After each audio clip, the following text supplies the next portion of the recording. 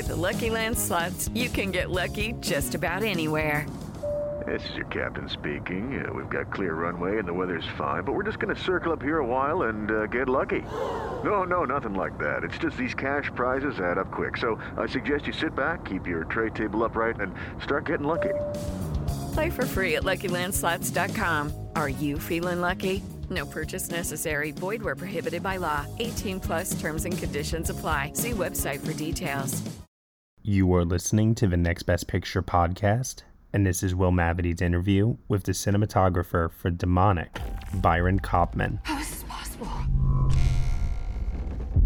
Do you know what this place is?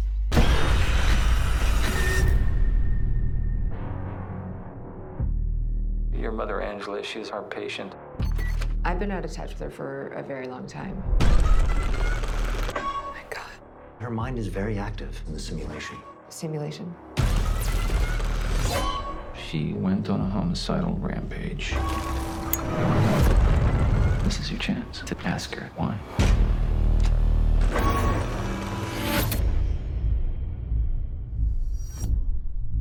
Mom? Carly, you have to go.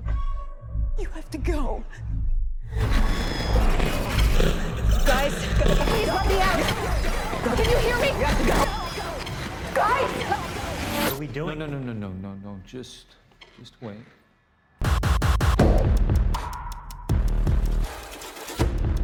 Are you sure that you haven't been having any hallucinations outside of the simulation?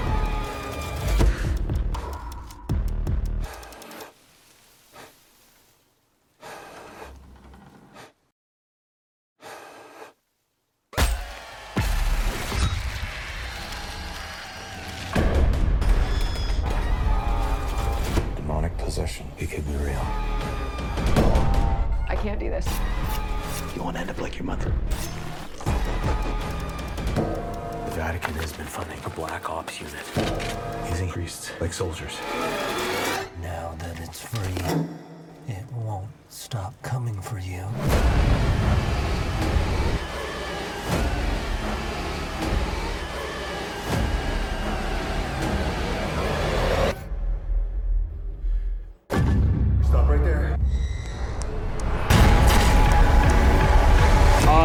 So how did you end up working with Neil? Obviously, this is a guy who's worked with some pretty big DPs over the years. How'd you find your way to this project? I actually grew up on the same block as Neil when he moved from South Africa to Vancouver. I'm also from South Africa, but that's not how we met. And he's a touch older than me. So like when you're younger like that, you don't really hang out. Like he was 16 and I was like 10. So right. Those worlds don't collide, but I would see him working in his garage, shooting like green screen stuff. And this is like way before I knew what that was and it was very new. It was probably 25 years ago. 10 years passed and I got an opportunity to work on some of his Oat Studio stuff. You can find all that on YouTube. And I just approached him, and his brother, who I was more friendly with, was also working with there. So that was a bit more of my in, but obviously he can work with whoever he wants at his level. And I just submitted my reel and I said, I'd love to be a part in any capacity of the Oat Studio stuff. And yeah, they brought me on board to DP. So that was 5 years ago. So I shot a bunch of the experimental shorts. Some of the bigger ones I didn't do. I did some second unit on, but that's how I started with Neil. So he was already working with green screens and stuff 25 years ago. So I guess, what was he, a teenager back then too? Yeah, totally. Yeah. That's very cool. I know a lot of people, when District 9 came out, a lot of people said he could go on to be the next Spielberg, and that's a very Spielbergian thing to do. So, yeah. So, I mean, obviously, I assume this was, by his standards, a relatively low budget project, but it still has a lot going on visually, particularly some of the simulation stuff. And obviously a lot of that, I mean, it's augmented digitally, but it looks like you shot a lot practically. So tell me a little bit about the simulation environments, particularly in kind of what you did in camera. Yeah, so the simulations are actually 100% VFX. Oh, okay. They used a technology called volume capture, led by Tobias Chen at Volumetric Camera Systems. the difference between the volumetric capture and the classic gray scale suits with the dots on it is the volumetric capture gets a better motion of a person, like the bend of your elbow and all that stuff. The way it's done is it takes, in our case, we shot 239 4K cameras built in a dome, like a half dome, with pretty small working space inside, like, I don't know, 10 by 10 after all said and done. And it shoots the whole thing. So your wardrobe, your actor, and the makeup and what they do is captured and baked in. You can't alter that. But what you can alter is the camera angle and the lighting. You can get it looking a lot more picture real than what Neil's vision was. He wanted to be a bit more like video gamey and raw because it's a live simulation in the story. But I think I'm not 100% sure, but I think a lot of video games are using this technology to create characters. Judy was boring. Hello. Then Judy discovered ChumbaCasino.com. It's my little escape. Now Judy's the life of the party. Oh, baby, mama's bringing home the bacon. Whoa, take it easy, Judy. The Chumba life is for everybody. So go to ChumbaCasino.com and play over 100 casino-style games. Join today and play for free for your chance to redeem some serious prizes. ChumbaCasino.com.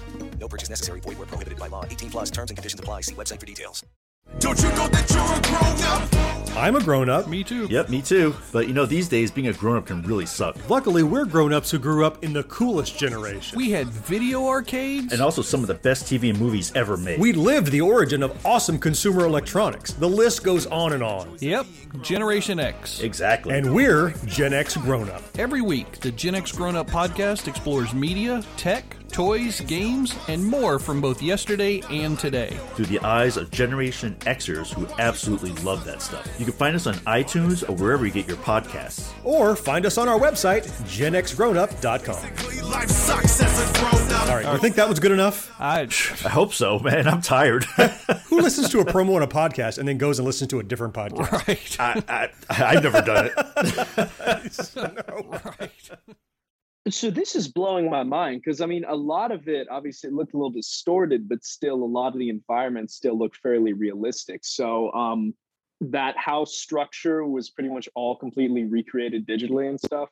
Yeah, okay, so the dome was for the character, and then for the environments, we actually shot those practically with photos.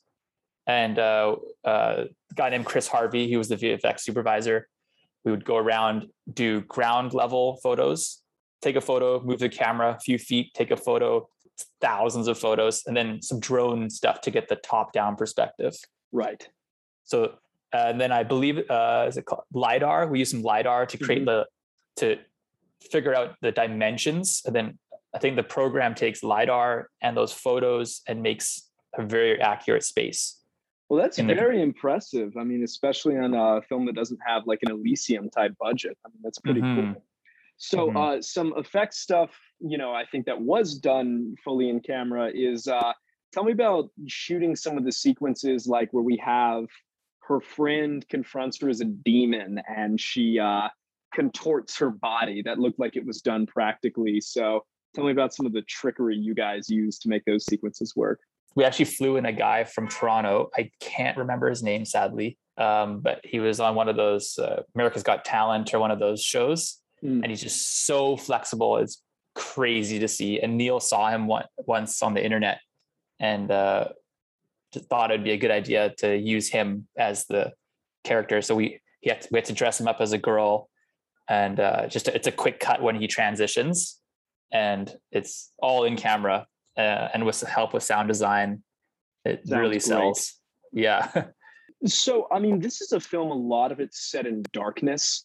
And obviously that can't be easy to work with since you want it to look like she can't see much. And maybe the one source of light is a flashlight, but you want us to be able to see. So tell me a little bit about some of the work you had to do in just a very dark movie like this. Yeah. So it actually became kind of a joke. Neil would tell me that and laughing about it, like, Byron, it's too bright. And I could like literally see nothing on the monitor, but he has such a clear vision, and he's right. When your mind will always create something more scary than what's actually happening, paired with sound design. So it was definitely a lot of learning for me, because my main belief is to shoot with more light and always grade down instead of boosted in color. Right. But he really wanted it to be in camera as he envisioned it.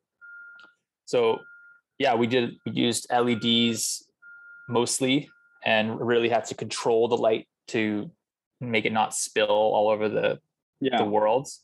And then a lot of it's just like literally like exterior night in the forest and stuff. And then classically you would have balloon lights and lights everywhere, but we pretty much walked around with some like boom poles with like some soft lights to create some general ambient, like borderline imperceivable, and then the flashlights did the talking. There was one scene, like the opening scene of the film, I was curious about if this was all done in camera in terms of your light source, where she's dreaming and she sees her mom in the sanatorium, and then her mom throws down a match and it goes from full darkness into being brightly lit by fire. Was this camera trickery? Did you have a light where you flipped it on, or did you just literally set a fire indoors and film that?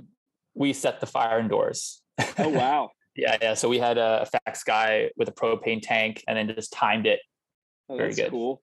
And then the big finale, there's quite a bit of flame. Was that all done in camera? Yeah, 100% in camera. Yeah, that's very cool. So were you involved in the location scouting? I assume this was up in Canada. It's a pretty striking looking environment with the lake and everything. Mm-hmm. Yeah, we did 3 scouts. Myself, Neil, production designer, Richard Simpson, and some of the producers. It's all takes place in the desert area of British Columbia in Canada, the interior, they call it.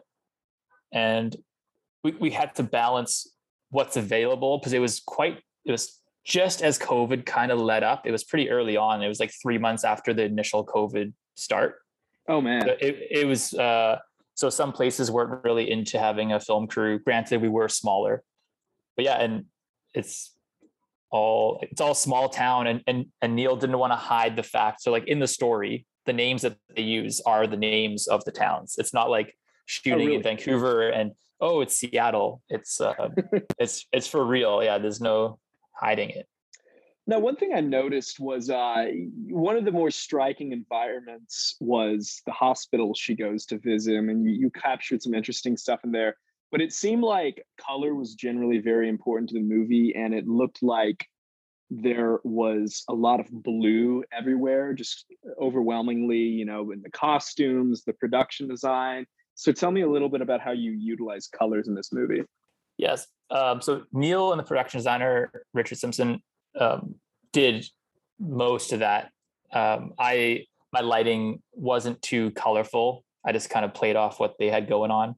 Neil has got such a clear vision. He can see it as he's writing it. So I think a lot of that, all of that stems from him. Now, was it, other than someone like Neil who wants it very dark, was it different for you working with someone who's generally used to working with a larger scale production at this point? And tell me about that kind of learning curve and adjustment process. Mm-hmm. The nice thing about working with Neil, when he's used to working on bigger budget things, is that he brings big budget ideas to the set.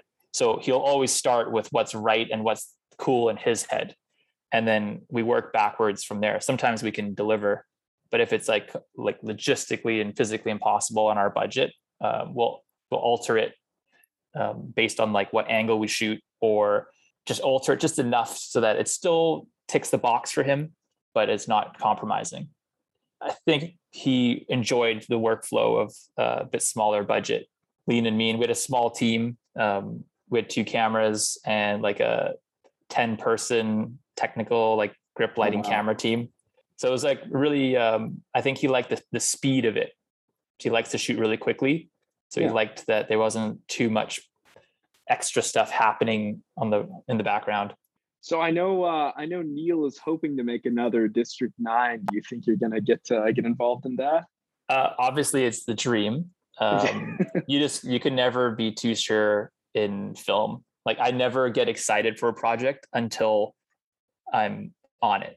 Like a funny story is the B cam operator / second unit DP, Aaron Nathanson, on this project.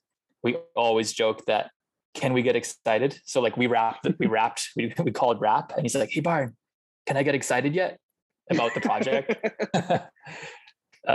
So yeah, it's an ongoing joke, but that's the truth with film. You just never know. You never know what's going to happen. Well, this is a pretty striking and spooky work. Before we go, what was the funniest thing that happened on this set that you can think of? And shooting in COVID can't have been easy in general. Not the funniest, but the kind of like bit of a like situation was at the sanatorium, which is like this abandoned building in the desert, tall grass. The whole time we were there, I think we were there for 6 days or something. We had to have, we hired snake like patrol. So we had guys, we had a guy with like snake guard boots and like walking with a stick. So whenever we wanted to send an actor through the grass, we had to like scout it with the snake guy. And then, so that was like a thing the whole time, especially a lot of us are from non-snake territory. Yeah. So we're not super comfortable. I didn't know you had snakes up in Canada. I thought that was more of down in our neck of the woods, California, and then the South. You have particularly poisonous snakes up there? Yeah. But it's only in this area, in the deserty area. Yeah, that's pretty scary. Well, this is a spooky film, and I hope that you get to go on to bigger things now that people have gotten to see your work. It's pretty striking. I enjoy it. Thank you for taking the time to tell me about it. Awesome. Thanks so much. Absolutely. Hey everyone, thank you so much for listening to Will Mavity's interview with the cinematographer for Demonic, Byron Kopman, here on the Next Best Picture podcast. You have been listening to the Next Best Picture podcast, and you can subscribe to us anywhere where you subscribe to podcasts. We are proud to be part of the Evergreen Podcast Network, and if you want to leave us a review on Apple Podcasts, rate us 5 stars, leave us a comment. We really appreciate your feedback and your support, which you can also lend on over at Patreon. For $1 minimum a month, you will get some exclusive podcast content from us. Thank you so much for listening, as always, and we shall see you all next time.